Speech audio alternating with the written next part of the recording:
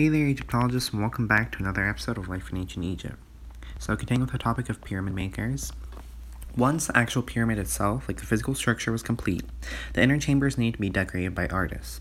These were scribes who painted the elaborate images known as the pyramid texts, coffin texts, and scenes from the Egyptian Book of the Dead.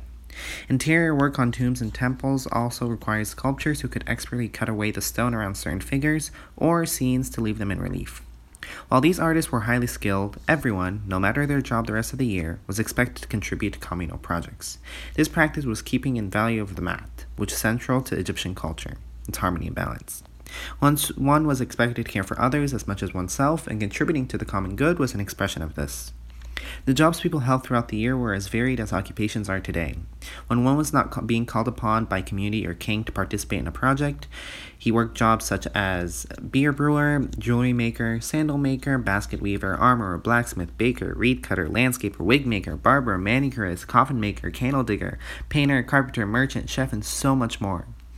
The upper class relied heavily upon their servants, and one could make a good living and find advancement in domestic servants.